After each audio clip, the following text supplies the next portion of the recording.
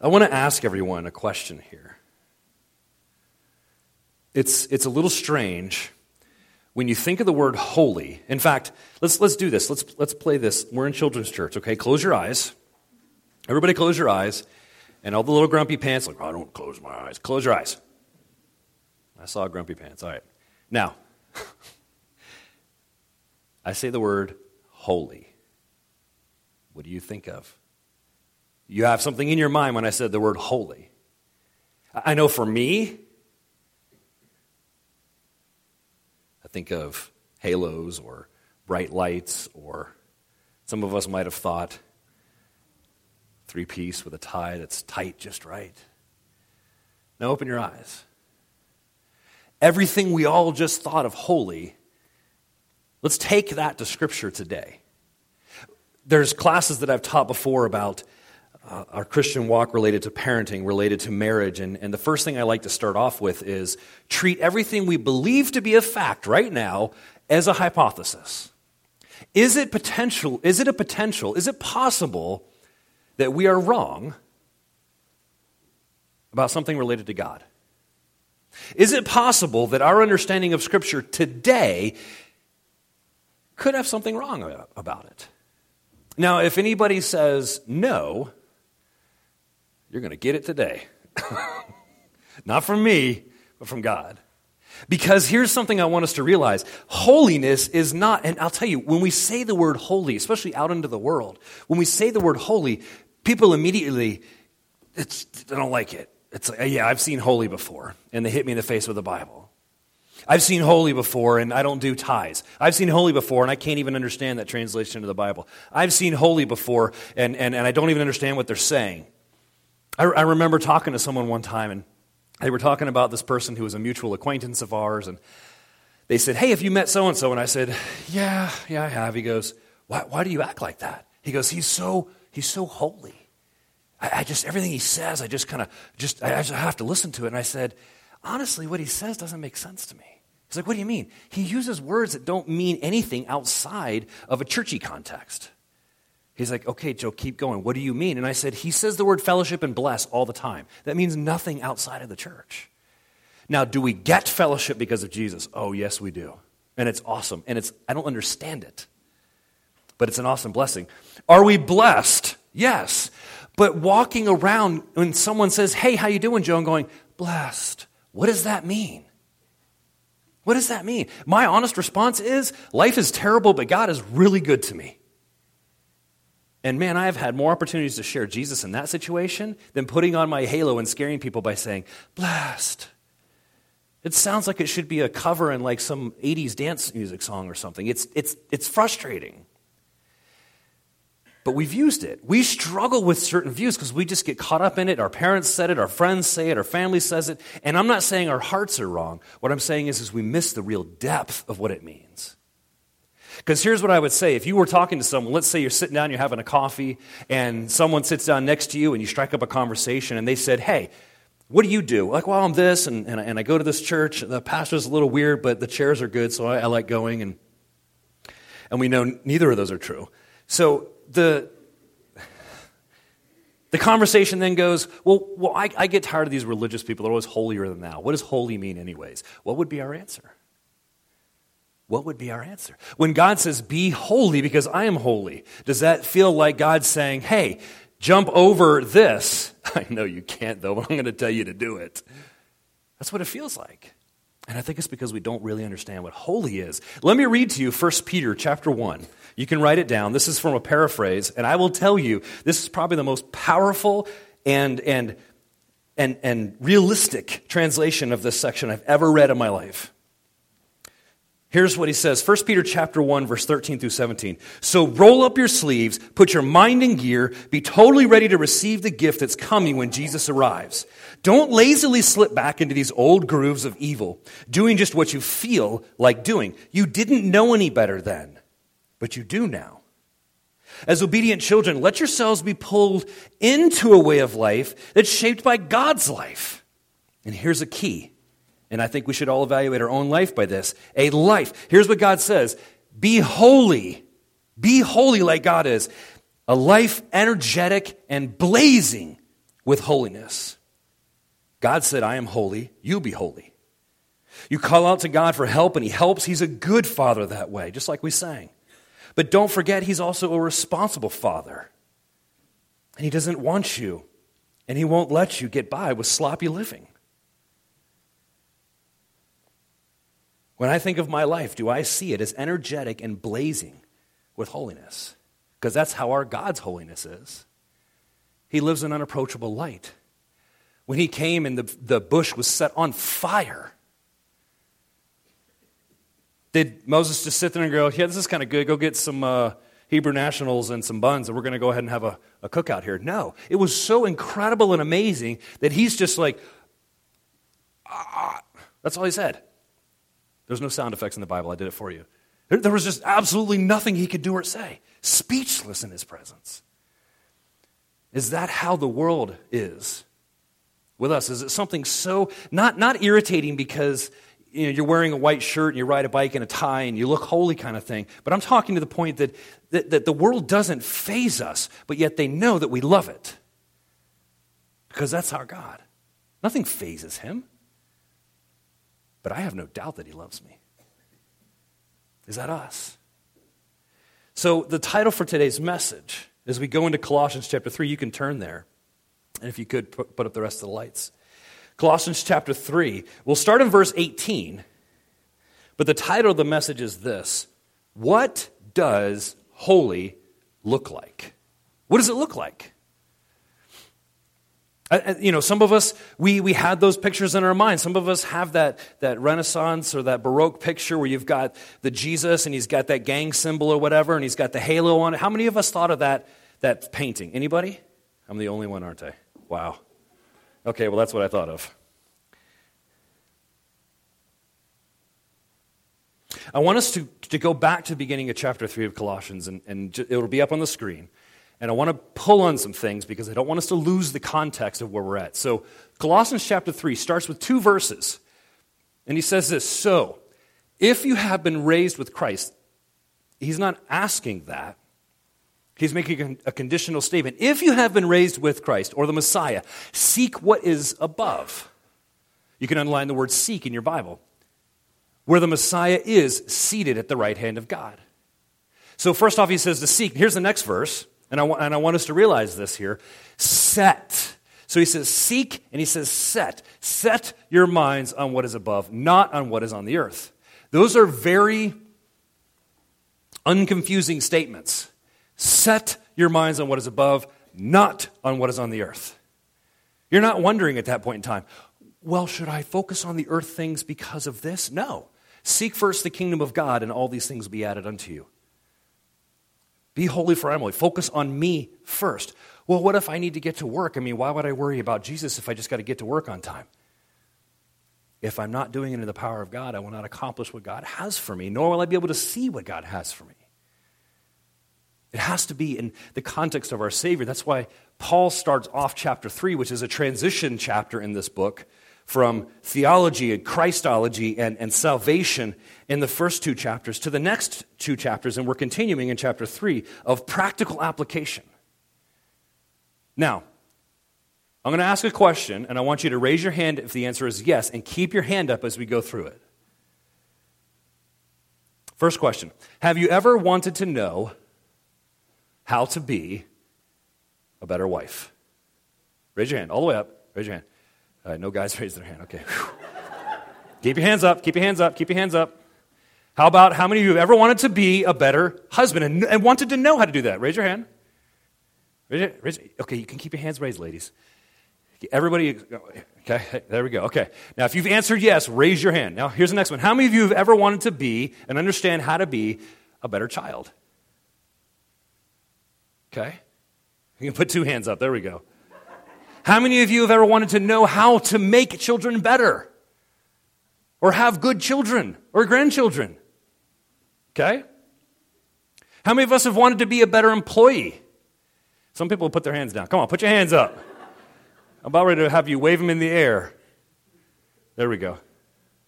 I count on my son to sin in church. I'm just kidding.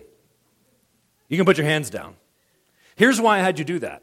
Because this type of teaching, many people immediately think, I'm not a husband, I'm not a wife, I'm not really a kid because I'm an adult, I work for myself, so this scripture doesn't apply.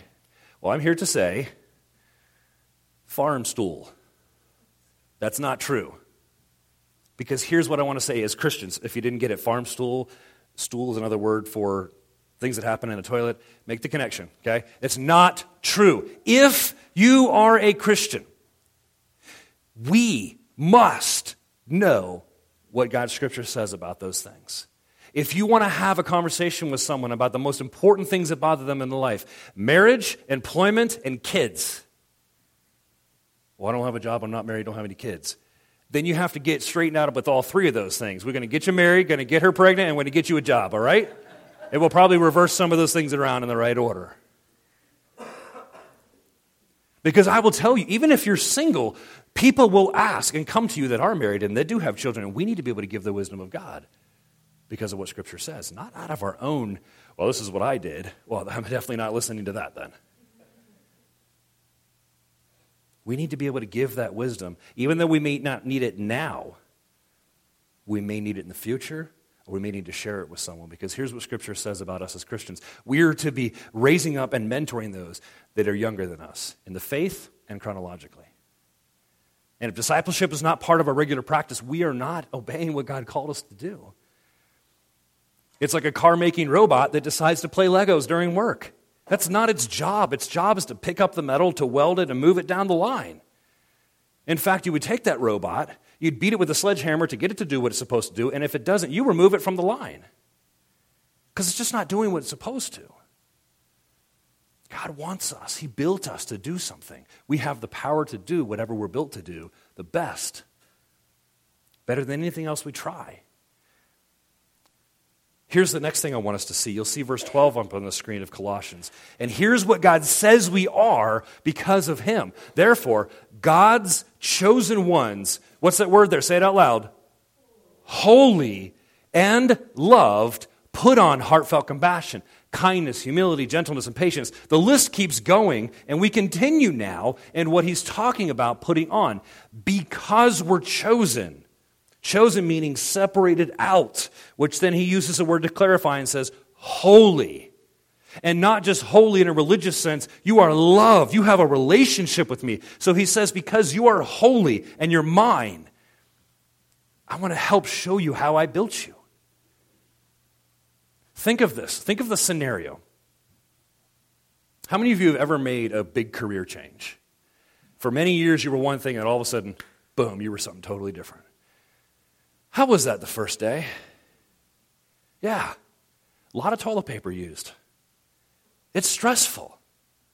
You wonder, are you doing the right thing? Are you doing a good job? Or maybe you went in cocky and then found out 3 weeks later you don't know what you're doing. Whatever it was, it's awkward in that first few weeks.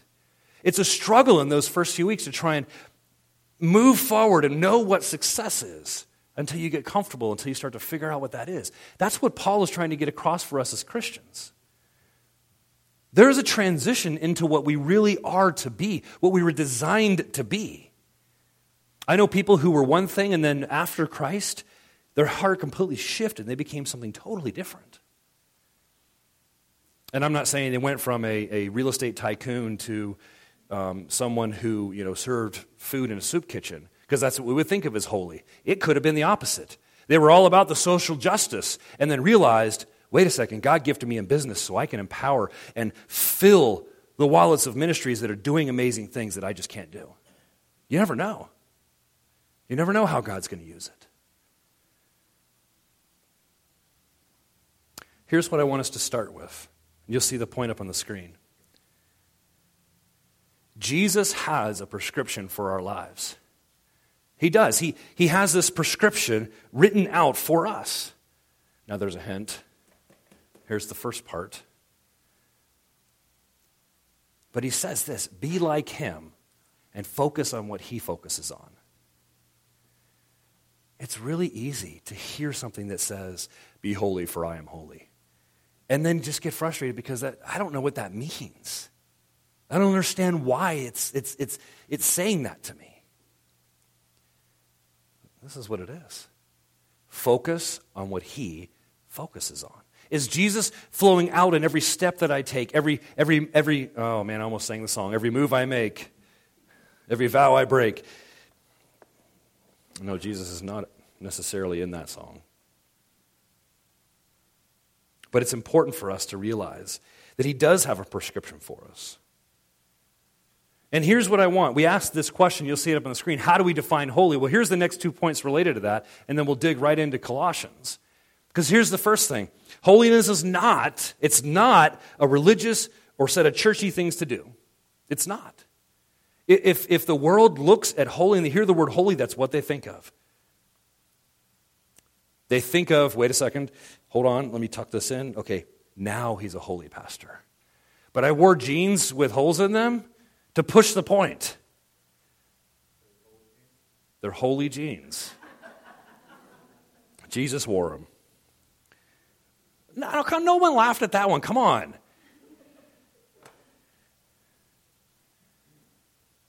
Here's what I want us to realize. Charles Stanley said this. He said, holiness is the fact that Jesus infects and affects everything that we do in our life. That's what holiness is. And here I want to kind of paraphrase that. You'll see it up on the screen. What holiness is, wait for it, is being like Jesus in all of our interactions and relationships.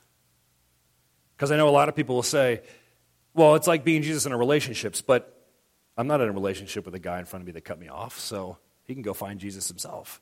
No, every interaction, every way that we interact with things and people and every relationship we have, if Jesus isn't infecting that, we're not holy. In order for Jesus to affect and infect everything around us, he has to be in us and vibrantly changing us first. That's what holiness is. So let's read. We're going to read all the way through the text for today, and then we're going to dig into it. Because it's almost a stair step of things that build on. So Colossians chapter 3. You guys are thinking, we haven't even read a Bible verse yet, and he's talked a lot. Verse 18, we'll start there. This is my favorite verse. I was going to put like a flame suit on or something like that, but put the lasers away, ladies. Verse 18, wives, in fact, you know what? I'm going to do this. Ladies, what's that next word? Look in your Bible. Wives, you can't even say it without gritting your teeth. Submit. Or you have this head nod like submit. Body language is like, yeah, right. Here we go. Wives, submit to your own husbands as is fitting in the Lord. We're going to shred that one, don't worry. Husbands, what's that word say, men? Love your wives. That word there is agapeo. That word is unconditionally give a care. Unconditionally give a care. Now I'm going to tell you at the first part of this teaching, I know you guys will be really surprised, I'm not going to mince words. There are going to be some marital topics I bring up. But I want us to realize something here. Because he says this, and do not be bitter toward them. We're going to look at a better translation of that in a minute here. Verse 20, children, obey your parents in all things, for this is well-pleasing to the Lord. Fathers, do not provoke your children, lest they become discouraged. Servants, obey in all things your masters, according to the flesh, not with eye service as men pleasers, but in sincerity of heart, fearing God. And whatever you do, do it as heartily to the Lord and not to men. That's the second time, by the way, in this chapter that Paul has said that. Verse 24, knowing that from the Lord you will receive the reward of the inheritance. Where do we receive our reward? From the Lord. Not our employer, not our friends, not our co-workers, not our bank. For you serve the Lord Jesus Christ. In fact, in the original language, the word for isn't there. It's almost a directive statement. You serve the Lord Jesus Christ, not your boss, not your masters around you, not anybody else around you. You serve the Lord first. In verse 25, because everybody wants to complain, well, what if my boss is mean to me? Don't worry, there's a verse for that. Verse 25, but he who does wrong, he'll be repaid for the wrong which he has done. There's no partiality. God's not going to say, well, he's the boss. It just stinks to be you. No. We all give an account to God. All of us do, no matter what our position is. The lowest socially, the highest socially, the middle of the road socially, all of us answer to God first. And then man structure around us that God ordained.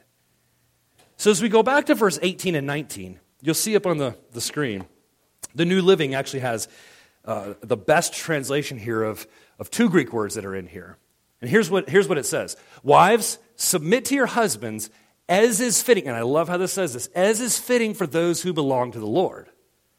Here's what he says. A wife submitting to their husband is what holy people look like. It's what holy people look like. Here's the next verse. This is one I really, really like. Because all the men are like, oh, I don't like that verse now. I liked it when it said bitter, because I'm never bitter. Okay, men, here we go. Husbands, love your wives and never treat them harshly. Man, we are good at it, though, aren't we, guys? We can get just like that right tone.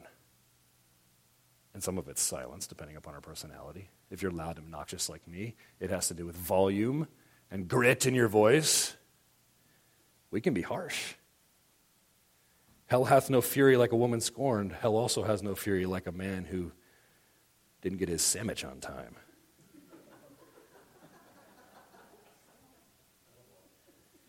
I stepped there, didn't I, boys? Here's what I want us to remember.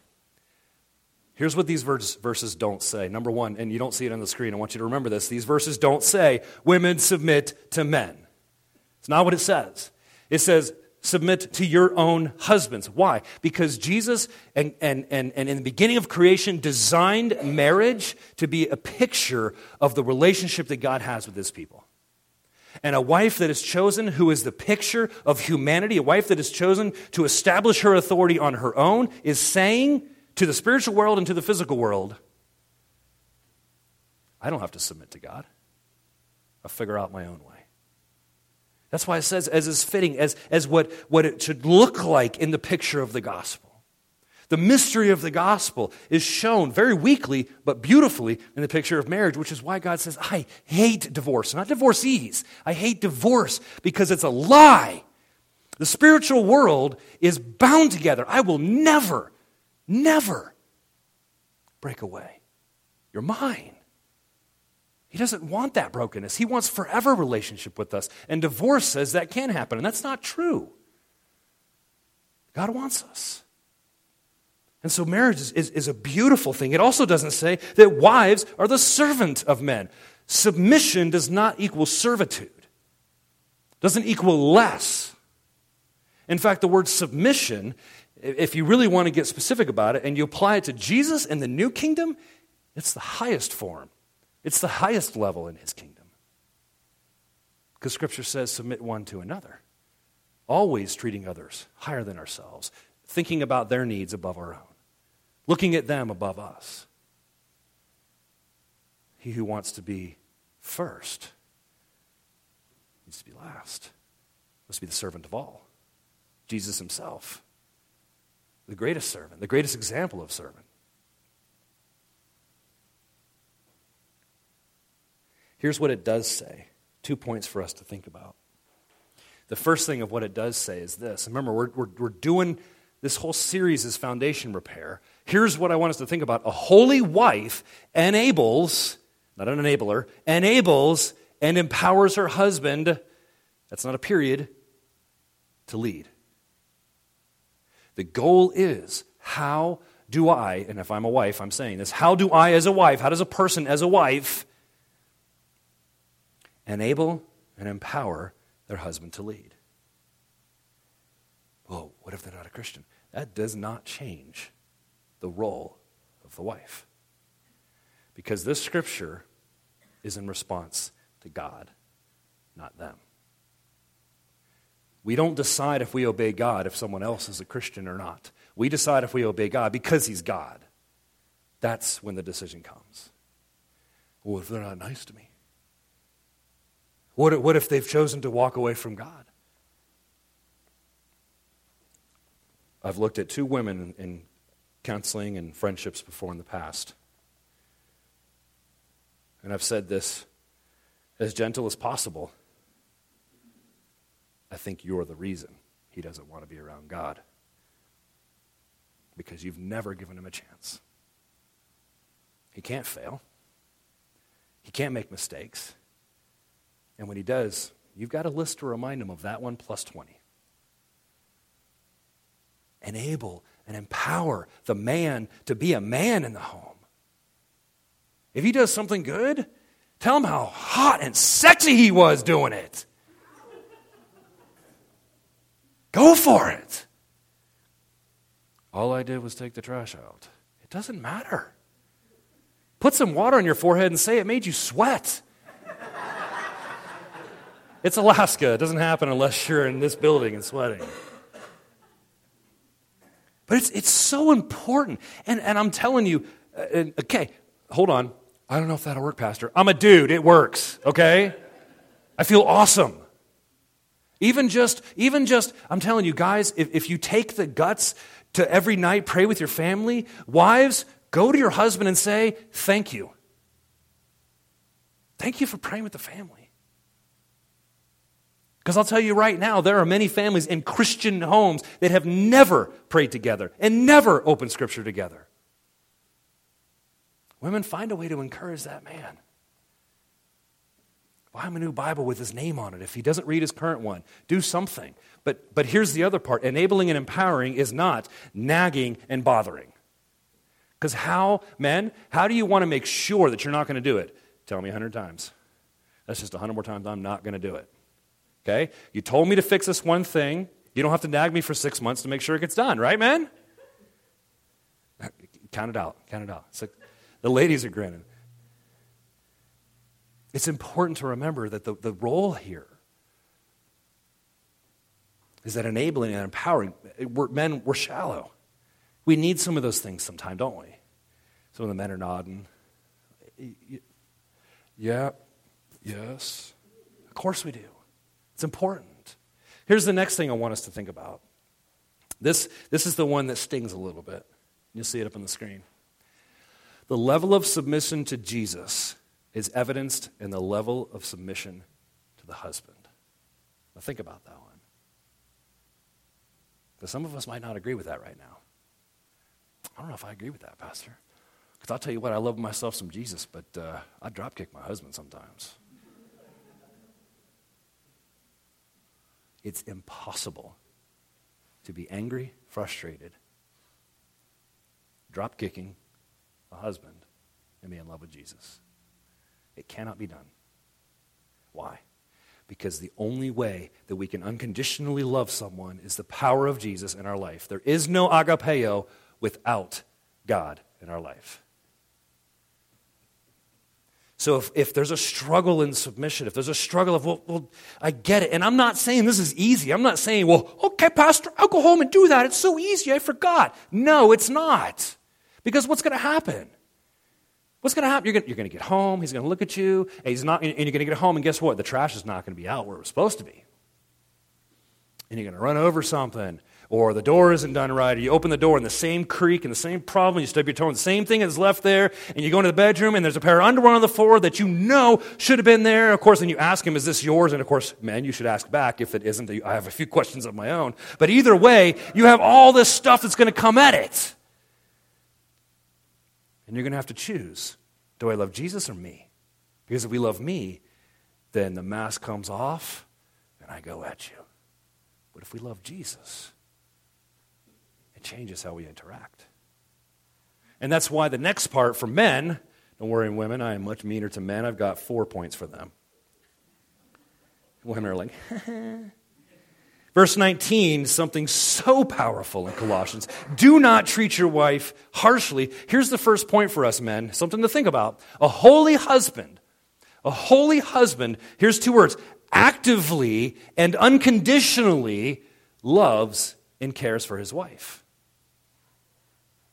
And the reason I said those 2 words together, actively, is because we can't treat our love for our wife as an, oh yeah, I forgot. I unconditionally love her. Yeah, I told her like 20 years ago.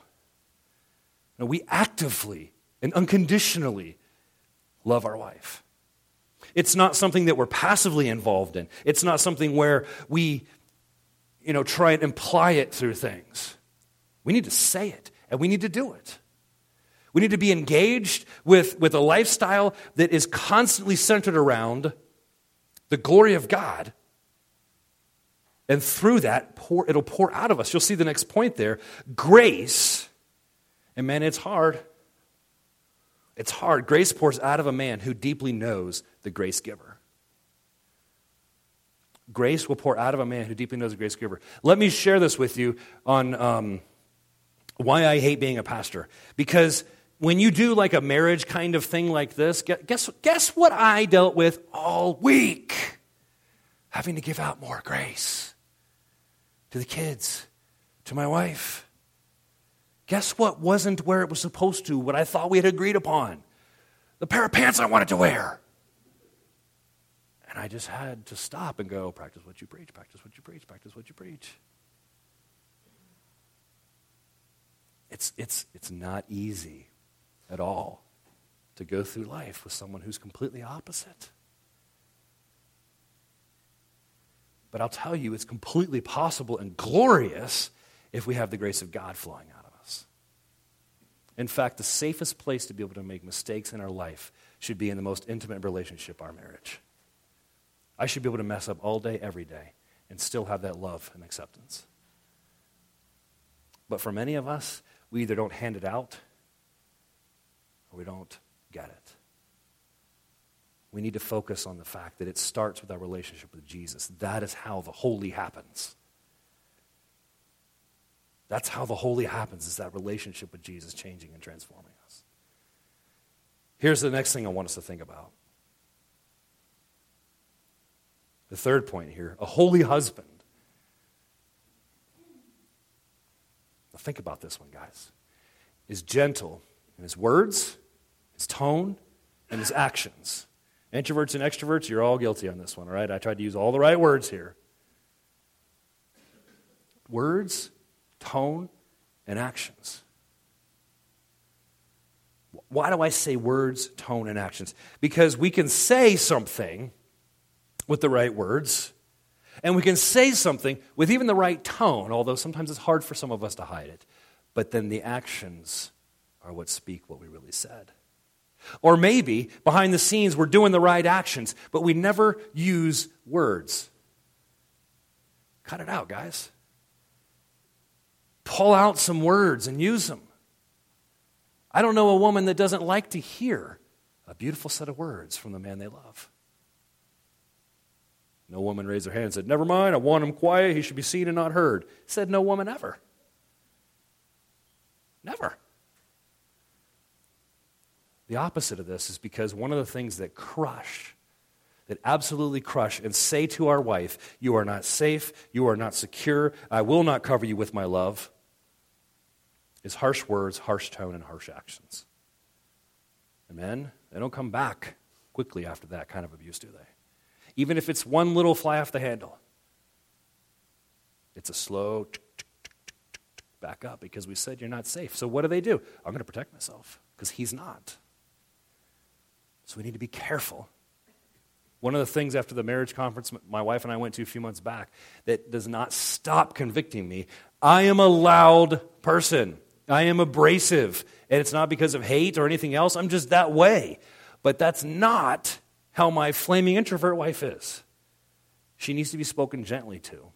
And if I really love her and really care about her, then that is how I will speak, that is how I will look, and that is how I will act. Now, I can't do it without Jesus, though. In fact, my wife could look at me every day, and she calls it the grumpy bear or the bear is back or something when I'm grumpy pants. And if she said to me, she would be right every time. If I just snapped at her and got nasty, she could go, so you had a crappy Devo today, huh? She'd be right every time. Because I didn't seek God first, I sought me. I sought the news. I sought the coffee. I sought the book. I sought the sports center. I saw whatever else except for Jesus. And then here's what I proved. Squeeze out of there, and then no grace, no love, no care. Here's some questions for the guys. I told you, ladies, I'm not nice to guys. Here's some questions. You don't have to write them down. If you really want them, send me an email, text me, catch me afterwards. Here's questions for us to ask, and here's why I'm telling you them. These are pasted on my wall in my office to just punch me in the mouth every time I'm in there. Here's the questions. Have I treated her like my gift and been thankful? Am I caring for, protecting, and investing in her as my treasure? Do I act like she is my greatest blessing on this earth? Do I treat her as if she is more than I deserve? Do I speak and treat her gently because she is precious? And here's a big one, guys, because it's very hard for us to get this one right. Do I make sure she knows that she is liked and loved? Do I make sure that she knows she's liked and loved? That's a big one. Because it's easy to say, I love you, and give roses and take a date, but every activity throughout our day doesn't say, I like you. And so the word I love you means nothing. Let me give you an example from my own failures. And I'm excited that I have a wife that shares these things with me. I'm a joker. I know you guys are really surprised. I'm a joker, and I can poke and find people's weaknesses and laugh about it because I do that about myself. Some of the best jokes are self-deprecating jokes. I make them all the time, make fun of myself because we're all human. But there are times where I start joking about personality traits with my wife, and that communicates, I don't like you how you are. That's not the same for everyone. But that's how I was communicating. I don't like you. Of course I love you. But I don't really like you. I don't like being around you. And I didn't say that with my words directly. I said it in how I talked about the most amazing traits that she has. And I spoke of them in a negative fashion. Now, I praise God for two things. I had a man say something to me and I had my wife say something to me. And it's something that I'm working on and have been working on and need to always be working on to show my love for my wife because I love her. I will die and I will kill anybody else that gets near her to try and hurt her. There is nothing that will break the love that I have for her. But I also need to make sure she knows I like her. It's important. We're going to move to the next section. Everybody's shoulders up. It's okay. Because here's the next section. And it's going to talk about kids. And I want us to realize something in here because what Scripture says in verse 20 and 21 might seem like a seasonal thing for us to focus on, but it's not. It's something we need to have a good understanding of scripturally because I will tell you, unfortunately, the church has had a terrible answer for parenting for far too many years, and you cannot tell the difference between a Christian family and a non-Christian family these days. In fact, I've seen in many cases a non-Christian home operate better and in some times even have better holy practices than a supposed Christian home. Why? We have the Scripture right in front of us. We overcomplicate it. Here's two things I want us to remember from a parenting perspective. Number one, a holy child. I want a holy child. I don't want a halo with weird gang signs and a painting, but I want a holy child. I want a holy child, and here's what Scripture says. A holy child obeys and respects their parents. Now that's to anybody in here who is still a child of their parents, which means you're still living at home and depend on them for money. Okay? But I can count like 8 in here. That's what God challenges you with. In fact, I should say requires, not challenges. Now, parents, if you're sitting next to your kid, elbow him. Right now. Just elbow him. That's what God's saying to you, kids. Oh my gosh, that was a good one. I had a thud. Someone just got slain. All right, next. Don't worry, kids. Here's your moment. Holy parents, and I'm looking at everyone here, parents and grandparents. Holy parents and grandparents requires what God requires. Parents, if you're not holding the standard that God holds, you are saying, children, it's okay for you to disobey the 10 Commandments and disobey God. I'm serious at that. Get this. If we do not require what Scripture requires of our children, we are authorizing the violation of God's law in our home. That's a big deal. It's a big deal. So kids, gently nudge your parents. Hold me accountable. Come on, kids. Gentle, because mom should whack you if you hurt her too much. It is a big deal. Parents, we are called to hold that standard in our home. And when we allow mouthing off, when we allow disobedience because it's what they felt like, we say, you know what? Don't worry about it. It's only 9 commandments anyways. And we wonder why kids walk away from God when they leave the home. I'm not here to say what people, I'm not here to go like, here's some free flowers and Jesus loves you. I'm here to preach what we come to in Scripture. This is not an easy section. But if God says to be holy, it's because that's the best way for us to live our life. And I can't think of a home that has more joy, a home that has more happiness, a home that has more purpose than a home where God is glorified and holy in the life of the mom and the life of the dad and the life of the children. Scripture says that a disciplined son or daughter brings peace to the home. Man, how many of us wanted peace when we had kids in our home or want peace in our home now? Well, God already gave us the prescription. Let's not wonder and try and figure out what works. Let's just do what's right. Whether it comes to marriage, whether it comes to parenting, God's already told us. Well, there's got to be more. Like what if they obeyed me the second time? Then they disobeyed the first time. You don't give them a second chance on something simple. Hey, go do this for me. No. Okay, well, discipline time. It's because we love them more than we love ourselves. It's important for us to realize these things because we haven't treated to us. Psalm 78 says that God's design for parenting is for 5 generations to be affected from the one we're raising right now. That's massive. Can you imagine your kid right now will affect the salvation and the work of God for 5 generations if we really take it serious and give those kids to God? You want to change this valley? Be a godly parent right now. You want to change this valley? Support godly parents. Just like I've asked you guys, and you have had a great response, to watch our kids while we have our parenting home group next door. That's what will change this valley. Not another center, although we need those for the current brokenness we have. But it's Jesus in our homes that will change because those homes then infect around us. And it's important. Verse 21 has something important, and I love this because as I've gone through Scripture from Genesis to Revelation, I have found so far, and I'm leaving this up because I may have not found it, I have not found yet, in over 35 years, I have not found yet a Scripture that says, mothers, here's what you do as a parent. Not one. I've seen Scriptures that say, mothers, here's your benefit from how a child is parented. Every command for parenting in Scripture is to the father. I haven't found one to the opposite yet. Now, what I think about that, or should I say how the evidences we see of that, in today it's huge. Fatherless homes, whether the father is there or not. Men who give up.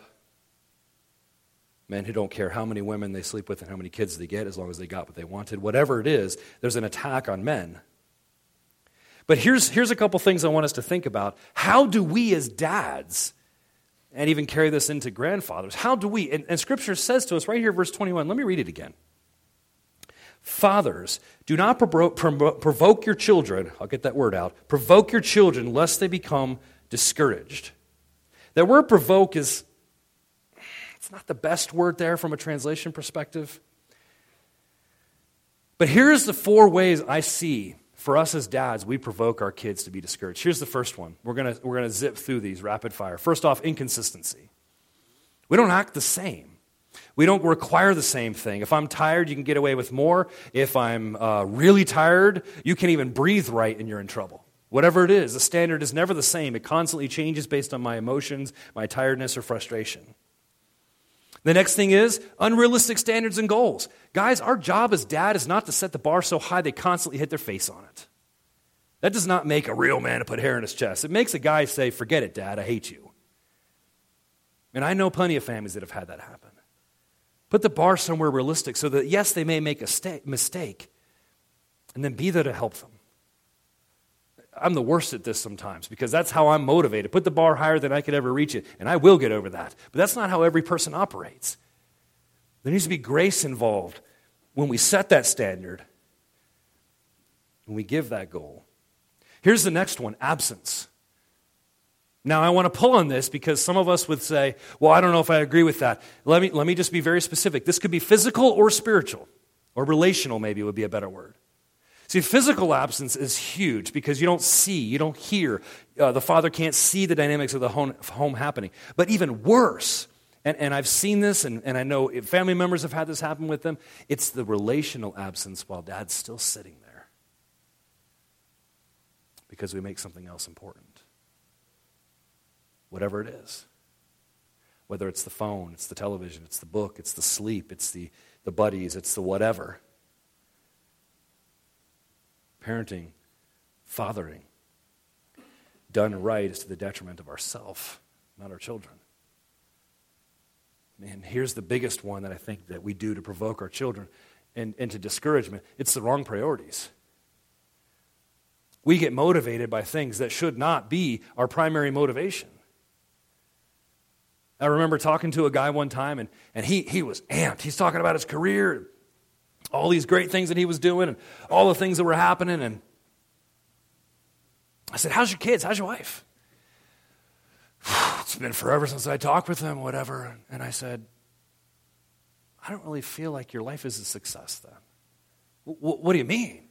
I said, you've got 5 kids. Who's supposed to be raising them? You're the one who made them.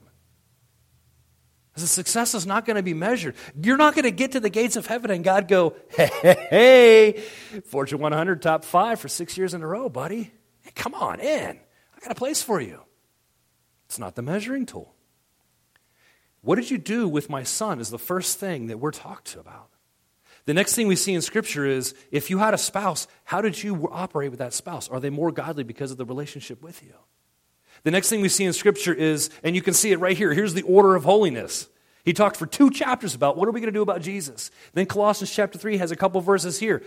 We talked about working, what do we do with Jesus? What do we do with our spouse? What do we do with our children?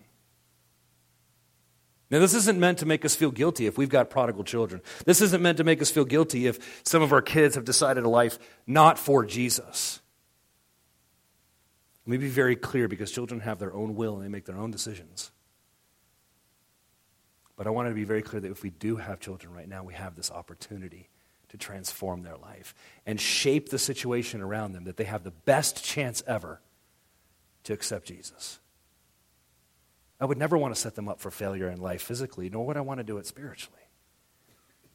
We'll set them up for success in all ways.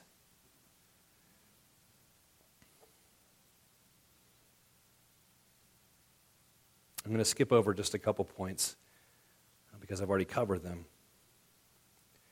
When we finish the book of Colossians, God's put on my heart a new series. You can just put this in your mind from a get excited or maybe visit your friend's perspective, or have your friends visit. I don't know why I said it that way.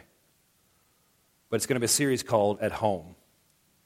And we're going to talk about what is God's model, what is God's picture in Scripture for what that home really should look like. Oftentimes we think when we watch the news, oh, the world is going to hell in a handbasket. This city, this state, this town, it's horrible. And we think because it doesn't match something that we like or want, therefore it's not godly. And oftentimes we may be right, but what's the answer? Sometimes we're better at identifying the wrong than we are standing up for the right. So I want to encourage you, as we get into that series after Colossians, we're going to dig more into what we've talked about. If you look at verse 22, verse 22 says servants. You can put in there employees, employee-boss relationship, whatever you want to call it, because we don't typically have servants as Scripture talks of them, although I challenge anybody here to say they do not have a servant at home. We do. It's called a dishwasher. It's called a hot water heater. It's called indoor plumbing. It's called lights. There's a lot of things. Washing machine, dryer, those are all servants. They're all robots that stole the servants' jobs, really. A lot of us have servants in our life. So that's what these servants are. They're employees in this case. There are people that do something for money or lodging or whatever it is. And so put your name in that section of servants. Oh, but I'm not a servant. Yes, you are. You work for somebody. So, here's what I want us to think about. A holy person who's employed, and you'll see it up on the screen, a holy person who's employed.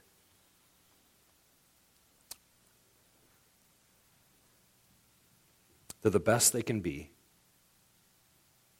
whether people are looking or not. I know for me, the mostest, funnest day is when the boss isn't around. This is how it used to be. There's something about that. It just feels different, doesn't it? You goof off a little bit more, you act a little bit differently, whatever it is. Why? I'd just rather be goofy and have fun all the time, whether my boss is around or not. We act differently when we're not being watched. Scripture is interesting when it talks about reputation and character. Someone summed it up very, very, very well and said, reputation is what you are when people are watching you. Character is what you are when there's no one around. It's very different. Some of us have jobs where we're our own boss. So we think, you know what, this verse doesn't really apply. It doesn't really matter. Well, don't worry, we'll get there. Because the message here is this: a holy worker, a holy employee, they're not two-faced. How many of us have that lovely coworker that they were so nice, so obedient, so well-spoken when the boss came around? Anybody ever have that before? I mean, they're terrible. It's like you're working next to them, and it's like you and Beelzebub next to each other. And then all of a sudden, the boss comes around, and it's like, oh, look, it's Michael the Archangel now. It's like you just want to wring their neck because they're just so holy when that person's around. Oh, hey, boss, great to see you. How was the party this weekend? Checked it out on Facebook. Looks like you had a great time. And you were wasted. You're so two-faced. Maybe that's us. Maybe the glory of God doesn't really matter because, we're at work. Okay? Verse 23 has something to say about that. Whatever we do. Now, is there anything not included in whatever? Anything? Anything? Nothing. Nothing is excluded from that list of whatever. So he says, whatever we do,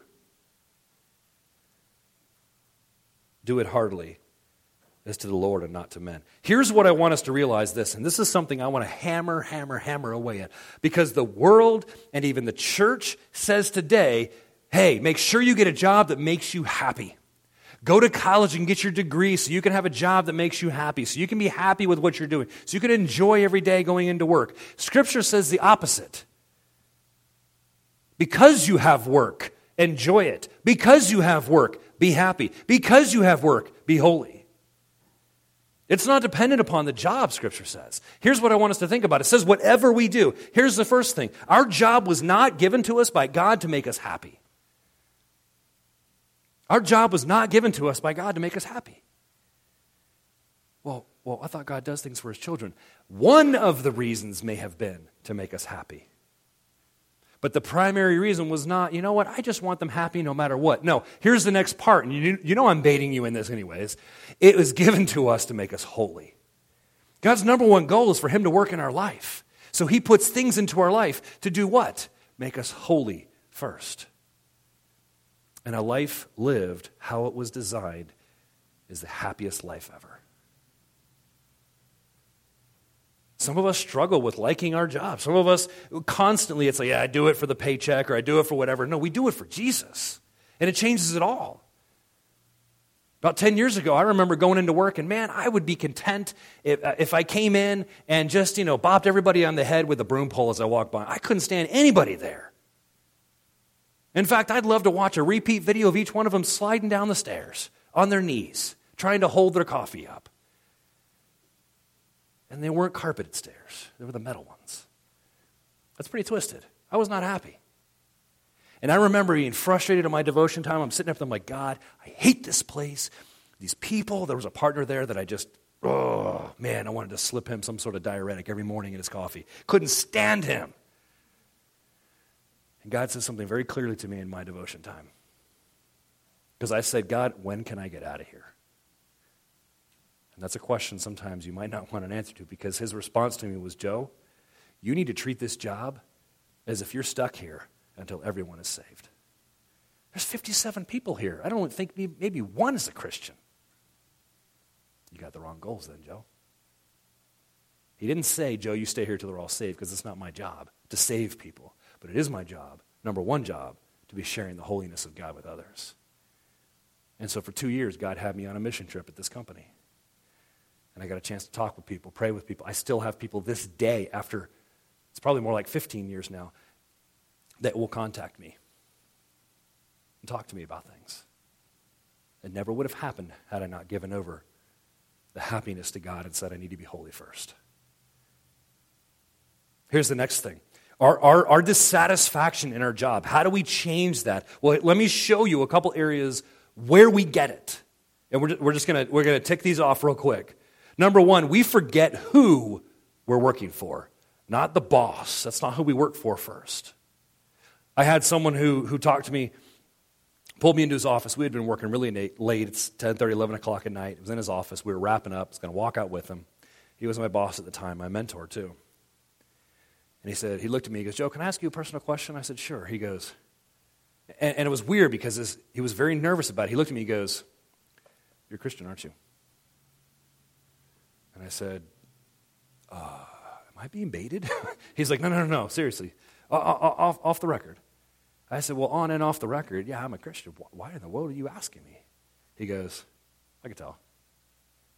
I said, why? I'm thinking, man, did I bring my Bible in one day or something? He goes, no, the people you work with and that work for you, you actually care.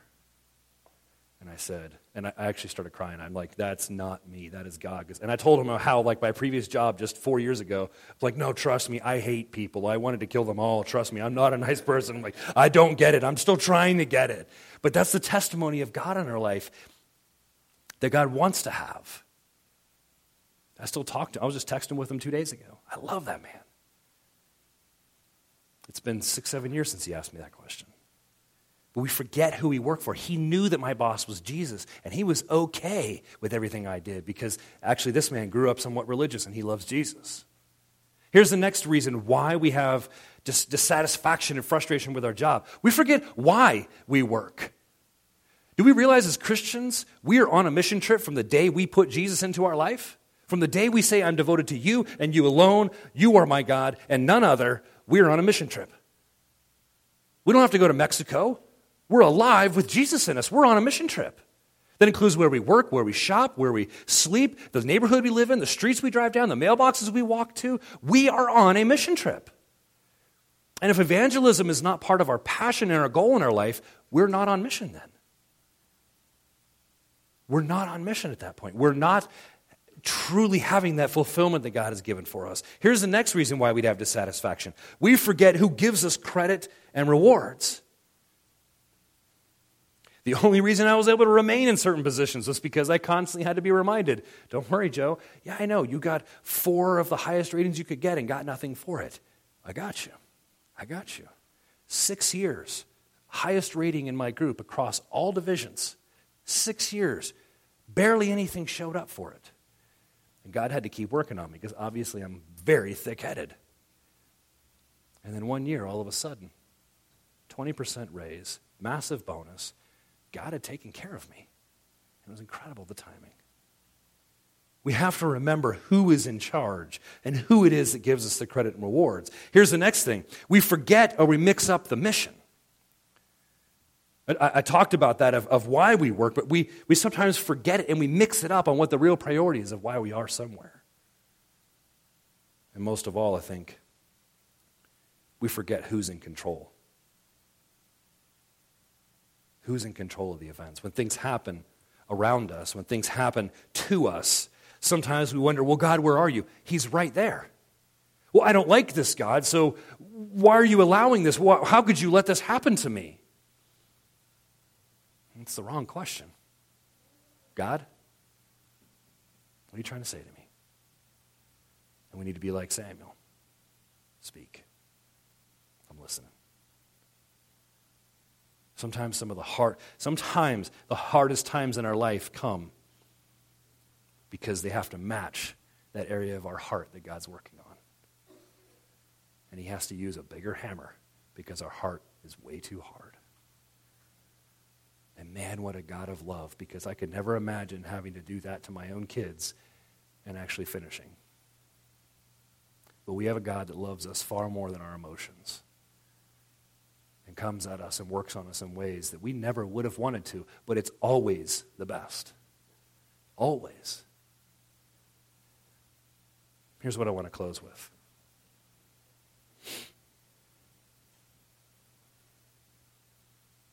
Because the last verse we read was verse 25. Verse 1 of chapter 4 is where we'll end, and it says this: Masters, give your servants what is just and fair, knowing that you also have a master in heaven.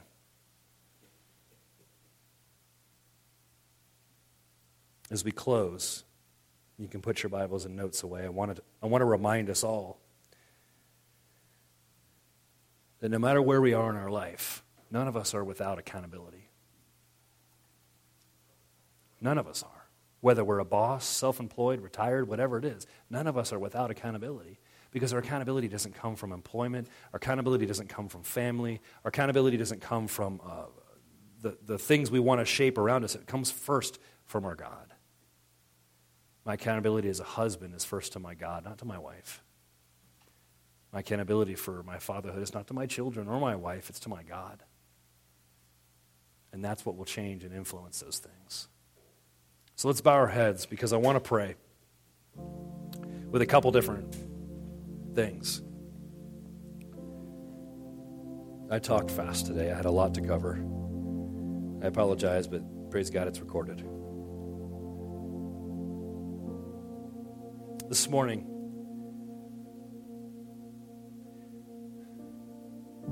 I want to share the message that the accountability that we need first to Christ has to be fixed before anything else that we've talked about in here happens.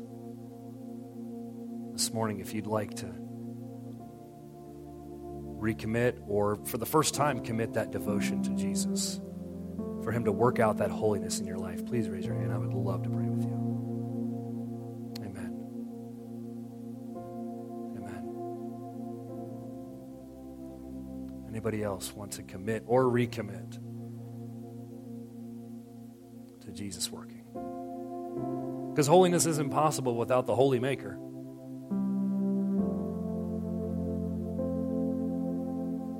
Here's the next thing.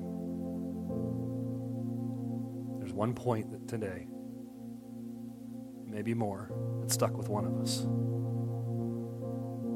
And God says, I want to make you holy there. Will you let me? Raise your hand. I'd love to pray with you and commit to that for this week. Amen. Amen. Amen. Amen.